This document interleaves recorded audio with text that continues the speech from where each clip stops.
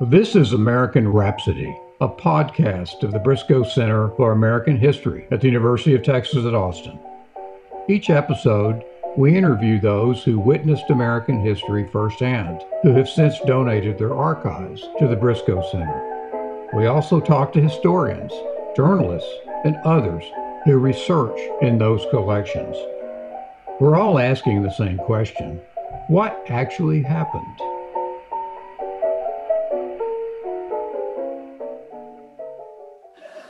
It's a good time to dig in. It's a good time to talk loud. It's a good time to remember a few things about how to fight these sorry bastards. Patriotic bullies back in World War I used to run around kicking dachshunds on the grounds that they were German dogs. Now, I'll tell you something about people like that. They don't go around kicking German shepherds. The political world can be so nasty, so partisan, so utterly disconnected from ordinary life that you'd better laugh or else you might cry. That's why many of us appreciate political satire like the kind you can view on The Daily Show, John Oliver, and The Colbert Report, among others.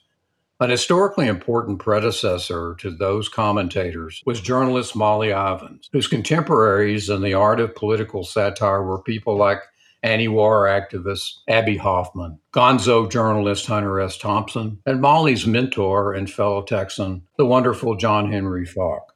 Political satire has a very long history in America, and it's a lineage Molly contributed to in her own unique way. Her style was charmingly cynical, robustly feminist, distinctly Texan. You got to have fun while you're fighting for freedom. For one thing, you don't always win, and that might get to be all the fun you ever have. Born in 1944, Molly grew up in Houston and went to college in the Northeast and did postgraduate work at the Institute of Political Sciences in France. In 1967, she started working at the Houston Chronicle, covering the nuts and bolts of the city government. She was sewer editor, as she put it. In the 1970s, after a stint at the Minneapolis Tribune, where she was the paper's first female police reporter, Molly returned to Texas to co-edit the progressive Texas Observer, the state's premier muckraking news magazine. After that, she reported for that old gray lady, the New York Times, but her style was a poor fit for that buttoned-down newspaper, so she returned to Texas. Writing a column first for the Dallas Times-Herald and later the Fort Worth Star-Telegram during the 1980s and 90s, Molly ate, breathed, loved, hated, and yes, ridiculed the political culture of Texas. But her journalism always came first. The satire came second. And boy, was she funny, unless the joke was on you.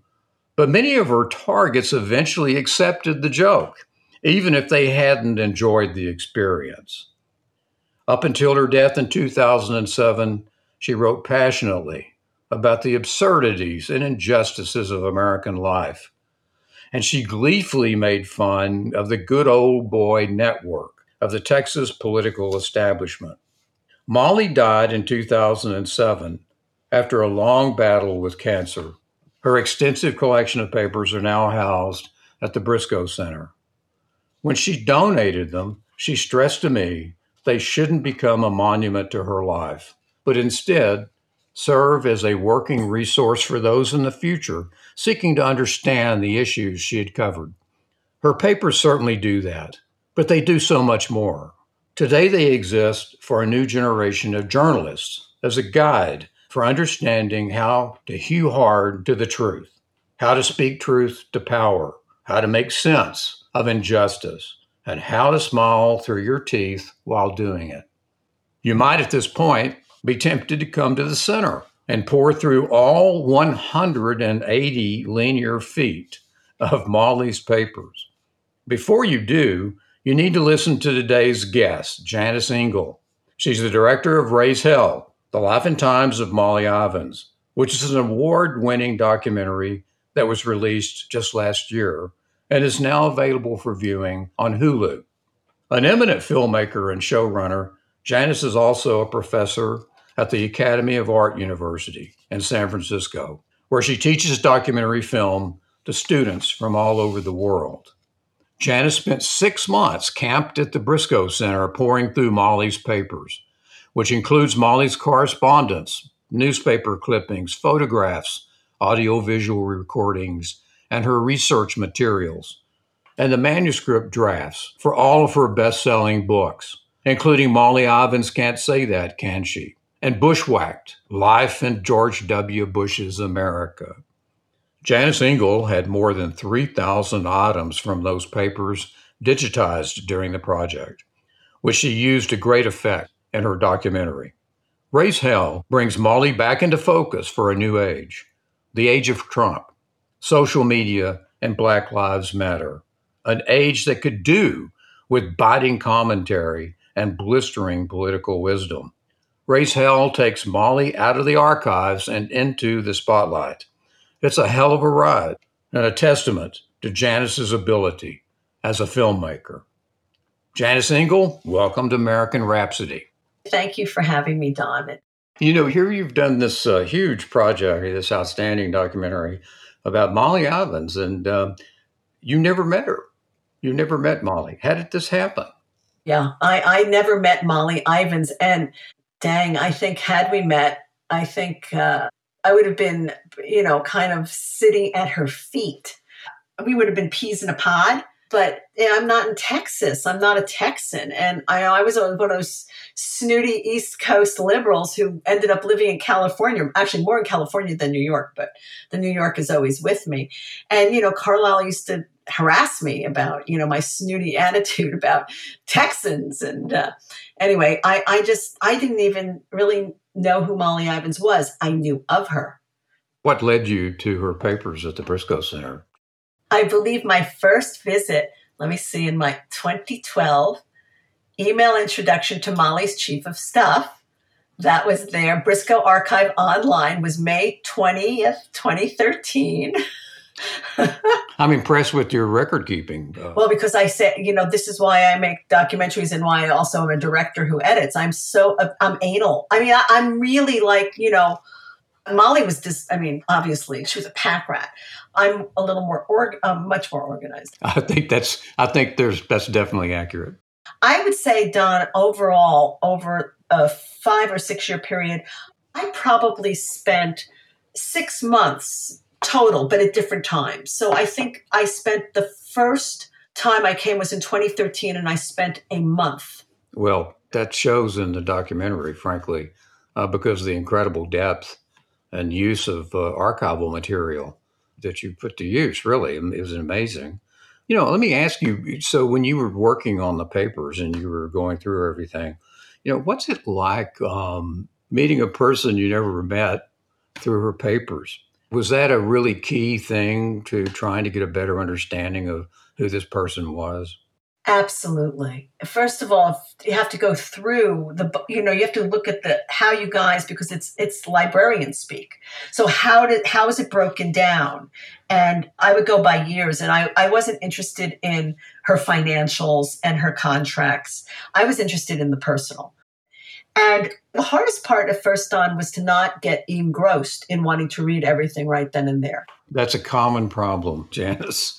As soon as I started to find like letters home from camp and her postcards from France and at different points in the trajectory, and I really made it my goal to get through as much stuff as I could. So what I needed to do was to come up with the system. And 2013, I started it. By 2015, I had it down.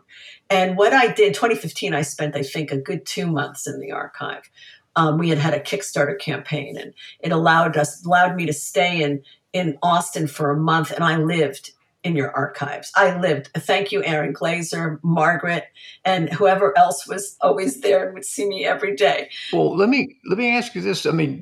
So Molly's papers are a gold mine. We knew that, when we convinced her and persuaded her to put her papers at the center. And but did you use any other papers at the center other than Molly's?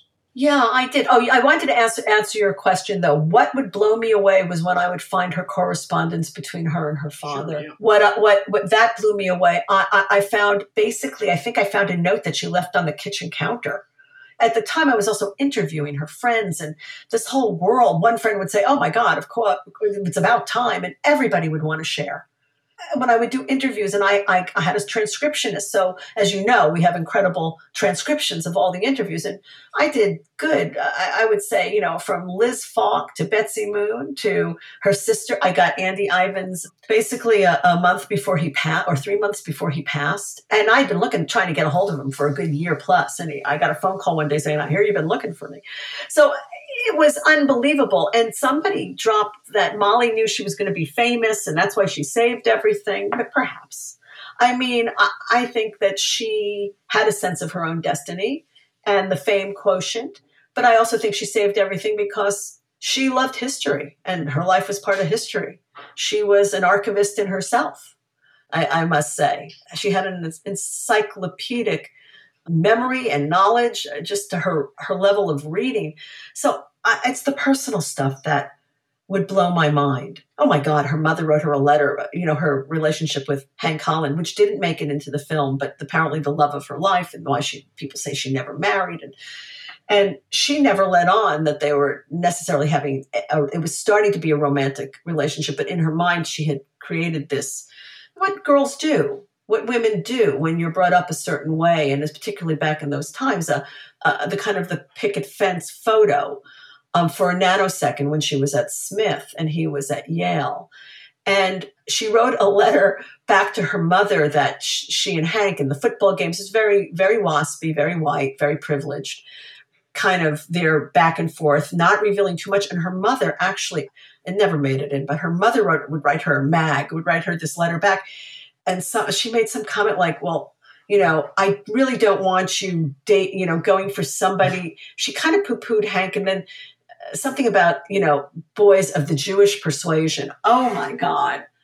And it was just so of the era and of the time and so revealing. And of course, Margot changed after she, was left by Jim. And that was the other thing that was revealed, how Jim Ivins really left Mag. And it's just the stories that I learned. And I feel that I was given a gift to kind of not having Molly there.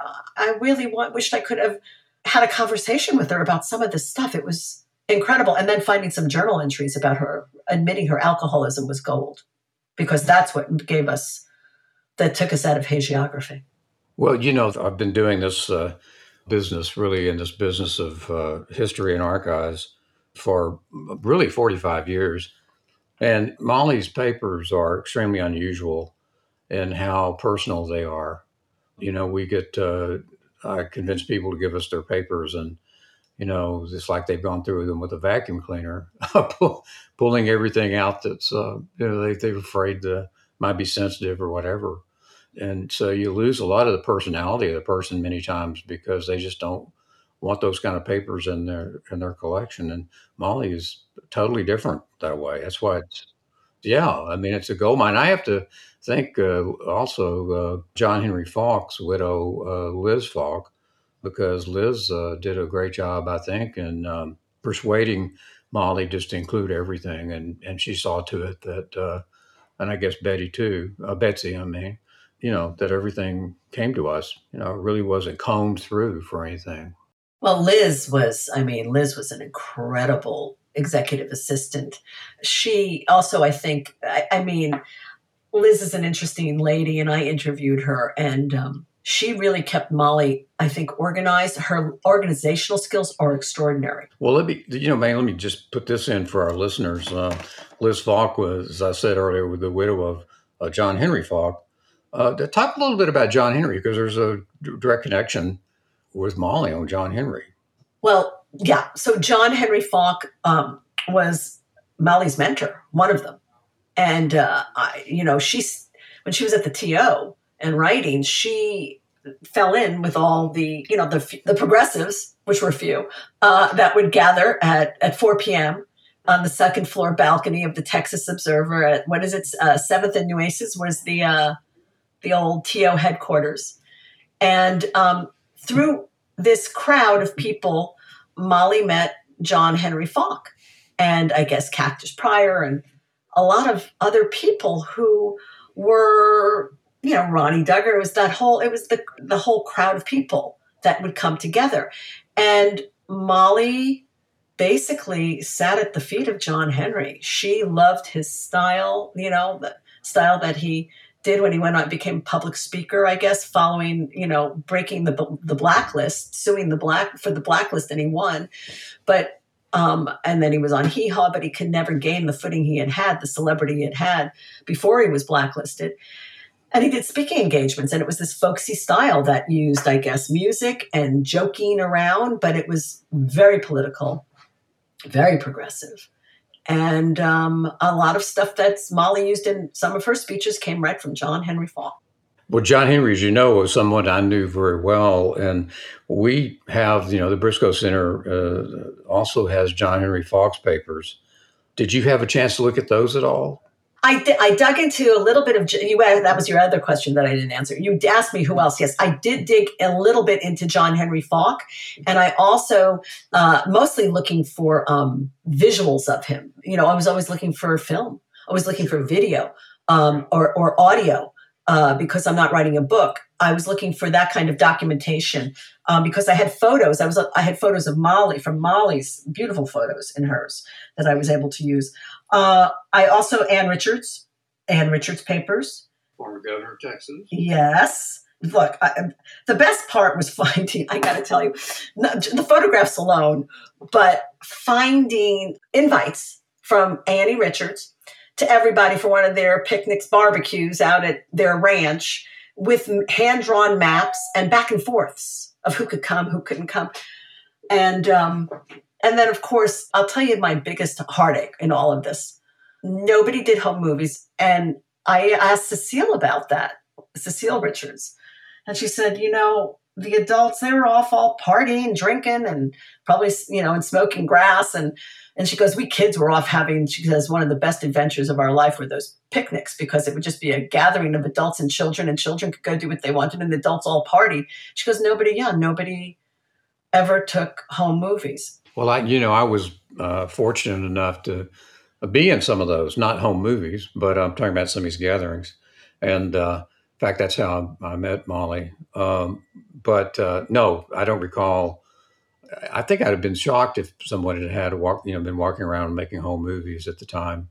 I mean, I would have thought there would have been one filmmaker or somebody who had a Super 8 camera that would have but not, it just blew my mind. Yeah, it wasn't on anybody's mind, it just, well, let me ask you, Janice, now you've had this tremendous experience as a filmmaker and really digging through archives, and you have clearly from your experience, you have a very clear understanding of the value of saving these papers and having, these collections preserved in archives.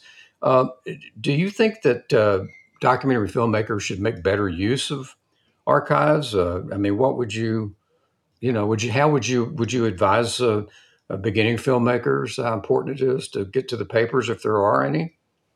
Yeah. And I do, Don, because I teach. I knew that. I teach documentary filmmaking to young people from all over the globe who come to the Academy of Art University in San Francisco on site, and now these days virtually, our virtual classrooms, as well as some online. And I actually just rewrote the documentary one course. A big part of what I do is to teach them about researching and how important it is.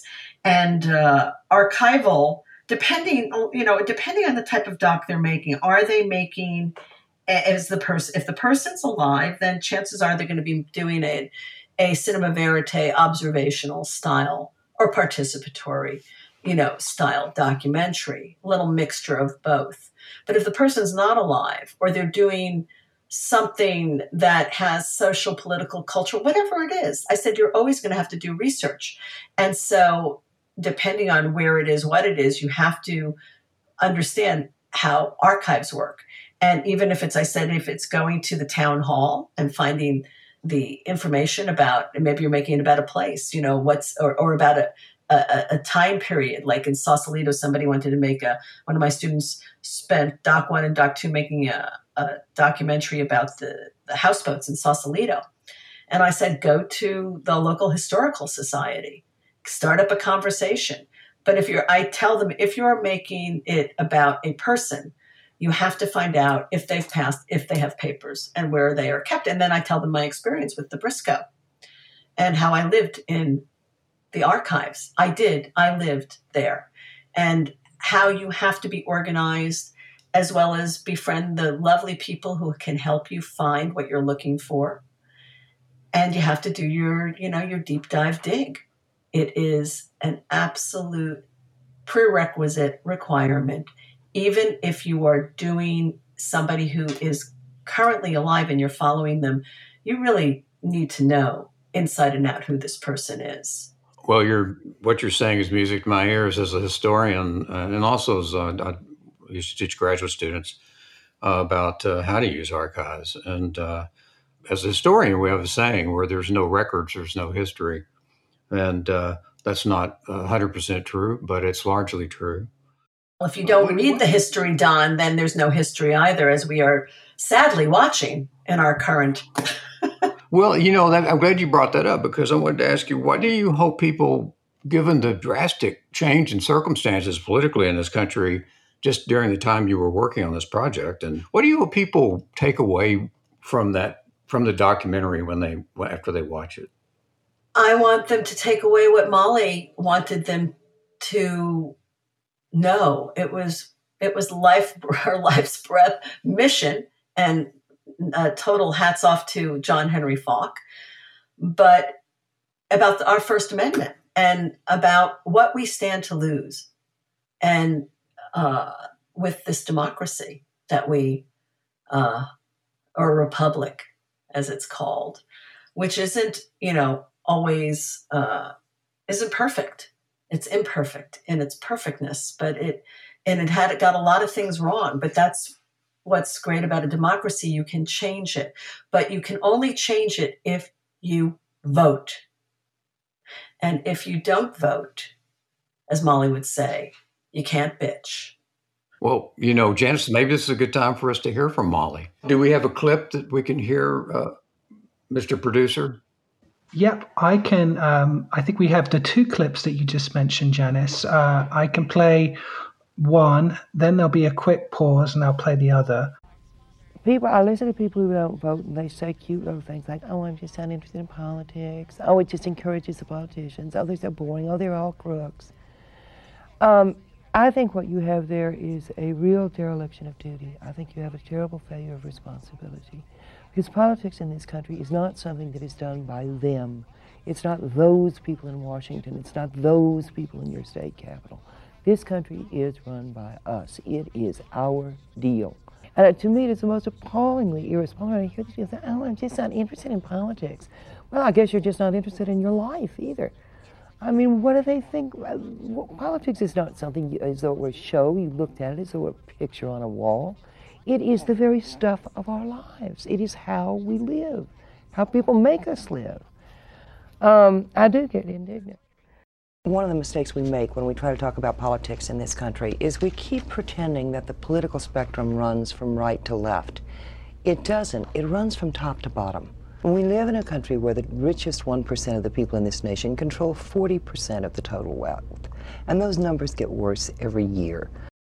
There's a lot of cheap cynicism around. And I mean, it's fun and I laugh at it whenever I hear it. But I will tell you, I think among both politicians and among journalists, the most serious mistake we consistently make is assuming that people are dumb.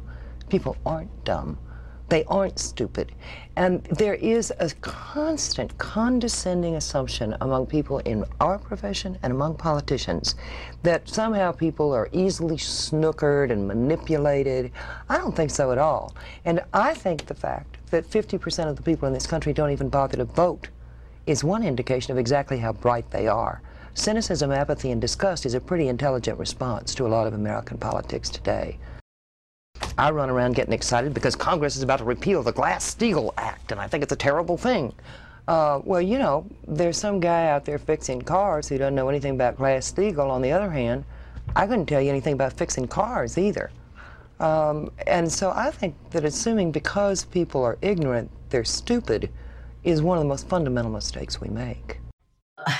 Man, when I had to go back in yesterday, Ben, and go back into, because I hadn't been in a long time, into my Avid project, and I went in, and I tell you, I just hearing her voice, I feel like James Egan always calls me, my producing partner, Mini Molly. I so resonate. I listen to her and I just go, yes, yes. I wish you were alive, because I would just be, kicking it up with you. And I love the way you cut it off, because what she's comparing is, she says Glass-Steagall Act. I'm like all up in, arms about that. And meanwhile, there's a guy, what she does, that's why she's so great, Molly, is some blue collar guy, a mechanic who knows how to fix a car. And I don't know anything about what he does. So what she's making the point is about the elitist nature of journalists, media, the entitlement that comes with that, and the view of the world, which is why we're in the state we're in right now. Her prescience, the comment, the corporate inequity, the richest 1% control 40% of the world's wealth. And I have in the film, if you look, there's, I used a lot of these pieces, not all of them. I put the ends on that I loved, but I couldn't include in, where it's the big heist. And that was in 1991 that she said that. It is top to bottom. It is not left to right. It has nothing to do with left to right. It is top to bottom. It is about caste. Thank you, Isabel Wilkerson. It is about caste. I was just going to run on with a quick question here. I was wondering who you think sort of takes on Molly's mantle today. There's always been comedy in journalism, whether it's Hunter S. Thompson. There's always been sort of political theater, cynical political theater. I'm thinking Abby Hoffman.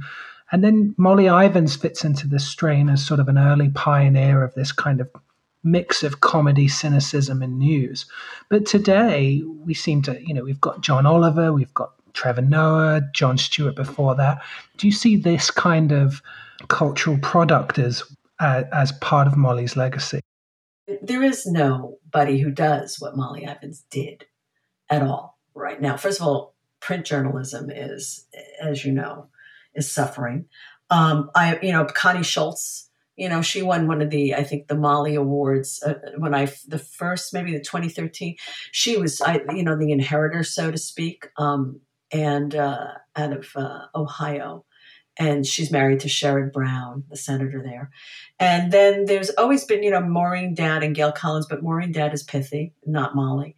And Gail Collins, I spoke with her and she was very touched that, people brought up her name, but she said, no. And I don't think she's Molly. There's nobody who does what Molly did, because if you look at what Molly did, she was one person, basically doing what the comedians copy what she does. But the comedians, and I had a discussion with Rachel Maddow about this. It didn't make it into the film. The comedians like the Trevor Noah and John Oliver and Colbert and Samantha Bee and whoever else does, political humor with an edge, Bill Maher. Can be nasty, but they all have a writer's room. They have a team of writers coming up with the humor. Now, of course, they lead the charge, and they're all very astute and politically motivated and smart people. But they have a writer's room. They also need to have the investigative journalistic pieces to be able to come up with the jokes. So they have to rely on journalism to what's going on. So what you have with Molly Ivins is you have the journalist and the deep dive investigative journalist and the columnist who was a political humorist, all in one person. Molly read 6 newspapers a day, every morning. She was voracious. That's how she could do what she did and had that breadth of knowledge. So I don't think there is anybody who is or does. There's a gal who who's pithy like her and funny, named Lauren Duca, and she was mentioned to me by several people. And I started following her on her Instagram feed, and she kind of took a break because of the pandemic. But Lauren Duca, Pancake Brain, she's very Molly-esque, I think. And she was very honored that I sent her a tweet about that. And she was very honored to even be thought of that way, because she holds Molly up there as one of her idols, I think, or one of her bacons. But yeah, who's the next Molly Ivins? All those kids on the front line that you see yelling, vote them out, November is coming, November is coming. Those are the next Molly Ivins. They're fighting the fight. Black Lives Matter. They're in the streets. That's an excellent point you made about the other folks that you mentioned, like Colbert, having writers, and Molly was her own writer, for sure. I mean, she's like everyone else, like all of us, which she borrowed from mentors like John Henry Falk, but she basically was her own writer. And I think that's an excellent point, and I'm so glad that her papers are full of her literary materials. The things that she was writing, and it makes it's one of the more valuable parts of the collection. Well, I found one more clip in the archives that I'm sure you're aware of too, Janice. I thought it might be a good place for us to, a good final clip for us to listen to. Now, don't you know that that's what we do in this country over and over? We get so scared, so scared of some real menace. We don't make them up. So scared of communism or crime or drugs, or illegal aliens or terrorism, that we think we can make ourselves safer by making ourselves less free. Now, it's a logical proposition that won't hold a drop of water. But it's amazing how consistent that response is in American history. And we are in another such time. So frightened that we think we can make ourselves safer by damaging our own freedoms. Now, when you make yourself less free, you're not safer. You're just less free. Yeah, that's from Raise Hell. That's so relevant, again, to what's going on right now. It's amazing, isn't it? It really is amazing. Janice, this has been great. We are delighted to have you part of the Briscoe family. We'll have a reunion one of these days. And but thanks for giving us your time and your heart and your soul, and I know is invested in this entire subject. And we're so happy that you were able to use the papers and resources that we have at the Briscoe Center. It really means a lot, more than a lot. I feel like I'm part of not only Molly Ivins' extended family and posse, but that the Briscoe embraced me and allowed me to do my deep dive dig into all that was Molly Ivins. And so, first of all, what you're doing with these podcasts is fantastic, and I'm really grateful to be a part of it. So thank you very much. Well, you're welcome. The Briscoe Center preserves the raw materials of the past: photographs, letters, diaries, business and organizational records, artifacts, and much more. Today's episode was made possible by the Molly Ivins papers, as well as those of Ann Richards, Jim Hightower, and John Henry Falk. These collections are among thousands of others at the center. People across America have been entrusting this evidence to the university since the 1880s. Today, this evidence is used by people from across America.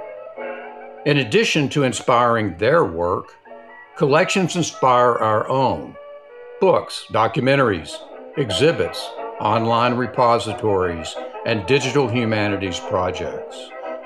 By collecting, preserving, and making available these archival materials, the Briscoe Center helps keep the debates and arguments about American history, our values, origins, and identities rooted in evidence, and we keep the American Rhapsody going.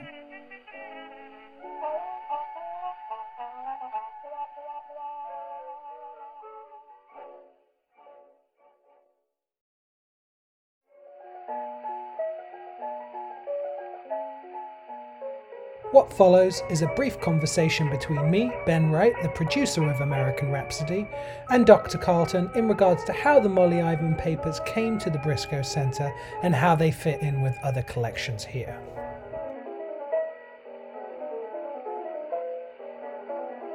Well, Don, I was just interested to know how the Molly Ivans papers came to the Briscoe Center in the first place. Well, to be frank about it, it was because of my relationship with Molly. I first met Molly at John Henry Falk's house here in Austin back in the early 1980s after she returned to the city, and she was getting ready to go, I believe, up to the Dallas Times-Herald at that time. But at any rate, she stayed in Austin even when she was working for the Dallas and Fort Worth newspapers. And I attended a lot of these little sort of seminars over meals and drinks at John Henry's and Liz's house. Right. And they were great. They were a lot of fun. So I got to know Molly in a very casual, familiar way. And so that relationship continued over the years. And I asked Molly to do a few programs for the center, including a major conference that we did on the First Amendment back in the 1990s, which was quite a project and program. During that period of time, I frankly I frequently mentioned to her that we really wanted her papers. And like so many people, she just, that we talked to, she just wasn't ready to discuss that. And I understand it. And so, but eventually, I'd say in the late 1990s, I believe it was in the late 1990s, Molly called me and said, well, are you ready to, go back to that conversation that we were having about my papers? And I said, absolutely. So that's really what began the whole thing. And she had a lot of institutions asking her for her papers. And so I was very flattered and honored that she came back to us and wanted to work with us on it. So that's really how they came to the center. And as I've said before, Liz Falk is among those who really helped get this done. John Henry had died several years before this, and we already had John Henry's papers. And that's another point I want to make that Molly made to me. And that is that we had the papers of a number of her cohorts and colleagues and people who she admired and respected, including J.R. Parton, who had also had died only a year or so before Molly called me. So we had, and Sissy Farenthold was another one, several people. In fact, the list is pretty long. She was very comfortable being in that company. She also knew that I had worked very closely with Walter Cronkite on his memoirs, and that we have the Walter Cronkite papers, and she was a great admirer of Walter Cronkite's. So for all those reasons, that's why there was a very personal thing as well, but there was a lot more to it, and that's how we got the collection. That's really interesting, this idea that that collections sort of clump together around themes and interests that, Walter Cronkite gave his papers and that John Henry Falk did, and that creates a sort of domino effect where other people want to be in the same club. That's correct. And she was very well aware of it. In fact, every time we would get a collection that somehow related to her as either a friend of hers or colleague or whatever, I'd often hear from her. I remember we have the papers of Maury Maverick Jr., who was an anti-war attorney in San Antonio, the son of a former congressman and mayor of San Antonio. She was big friends with Maury, and she called me. I recall that phone call very well, how happy she was that Maury's papers were being preserved and was very complimentary about it. So she kept up with what we were doing, and I, of course, kept up with her as well. As I said, she did programs for us, and it all worked out well. For those listening who don't know who John Henry Falk is, could you tell us a little bit about him and his connection? John Henry Falk was a graduate of the University of Texas. He grew up here in Austin, and he came from a very liberal, really far to the left family. His father was a socialist. And Johnny, as I said, went to the university and he studied folklore and studied under J. Frank Dobie, a legendary literary figure here in Texas. And he, eventually wound up in New York City and got a job with CBS with a radio program called Johnny's Back Porch. And Johnny had this great gift of being a storyteller. Over the years, Johnny had really gathered and assembled an amazing number of stories that usually made a point politically, usually having something to do with the First Amendment and civil liberties, particularly freedom of speech. And he would turn those stories into kind of a satire or folksy sort of country way of telling stories, but still making a very serious point about the Constitution, particularly the Bill of Rights. So he did that gig on CBS radio and was quite successful at it. And then he got involved in the AFTRA, which is the union for radio and television announcers, and he was part of an election campaign for the president of AFTRA that sought to overthrow a very conservative guy from television. And it upset a lot of people, a lot of conservative people, the whole battle. And Johnny wound up getting blacklisted as a result, being accused of being a communist and a fellow traveler, which was all malarkey. He was to the left, but he was a democratic socialist like Bernie Sanders. And but in those days, this is the period of the Red Scare and McCarthyism.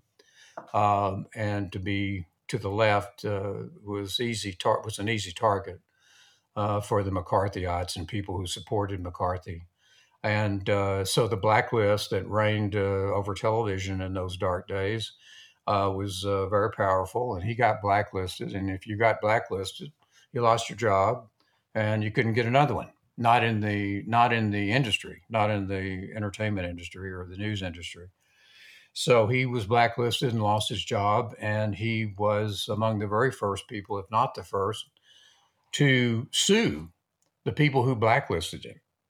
And he went and got a very famous trial lawyer by the name of Louis Nizer in New York City.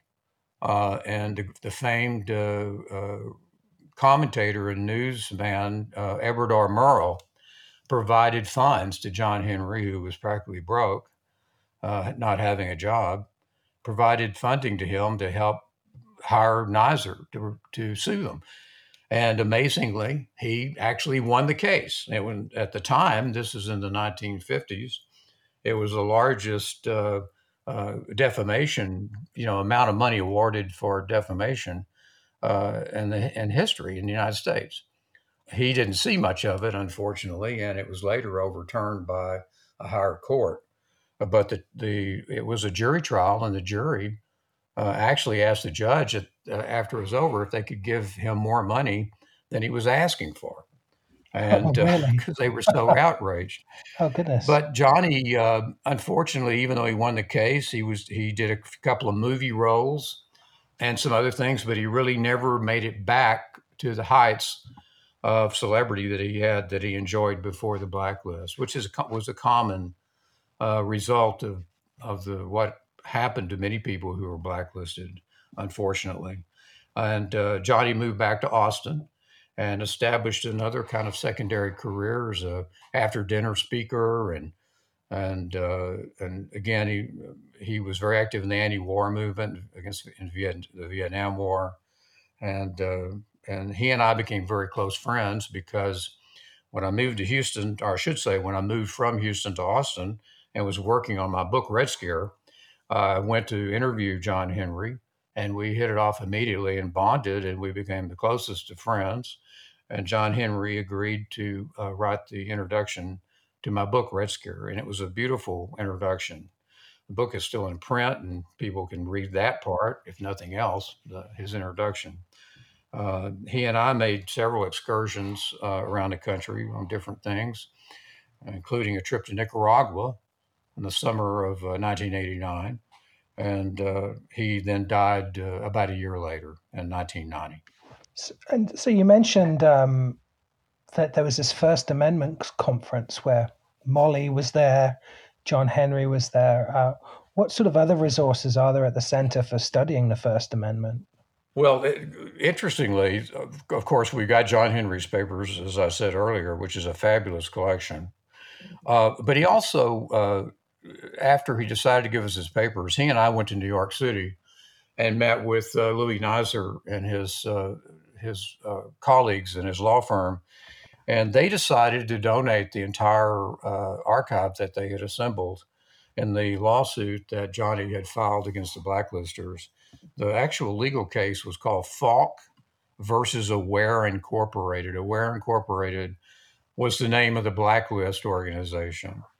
And that archive is probably the most important archive in existence documenting the blacklist and how it operated and who did it. Mm. So that's one collection. And, you know, we've assembled a number of others over the years. Yeah, I'm thinking the Abbie Hoffman papers that came last year fit into that ilk as well. Exactly. Yeah. I mean, part of the John Henry Falk legacy is that it really has opened the doors to other people and who are involved in social change and social activism.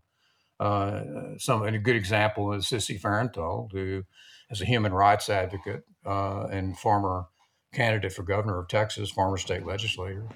But there are many others.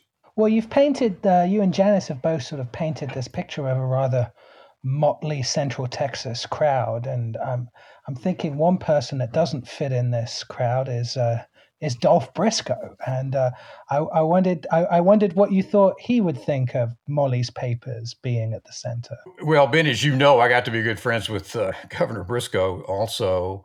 Obviously, he set up an endowment and for the Briscoe Center, and in fact, the center was named as a result after Governor Briscoe.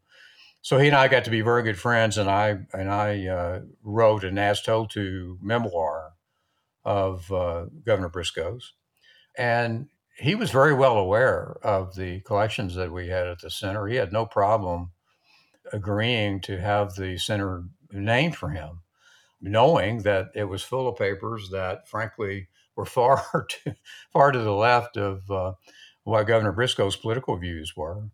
But he was a broad-minded guy, very, very tolerant man. He was a conservative guy. And I found out in in his latter days, or last year or two of his life, that he had donated, I think it was $50,000. I may have that figure incorrect, but it was a substantial amount of money to the Texas Observer, which is, as you know, is a progressive liberal magazine, and he did it in honor of Molly Ivins, and the reason that's amazing is because Molly, I don't think the entire time he was governor of Texas, Molly ever let a day go by that she didn't write something critical of Governor Briscoe, and a lot of it was, biting satire. So I called Governor Briscoe after I got that news. He didn't tell me about it. And I called him up and I said, Governor, I'm really proud of you for doing that. It's a good cause. But I said, I'm a little surprised because I know Molly really tormented you when you were governor. And Governor Briscoe said, well, Don, I know that. I suffered a lot under Molly. But to tell you the truth, I like Molly and love Molly and honor Molly because Molly loved Texas. And that's the way Dolph thought of things. If you loved Texas like he did, then you're okay.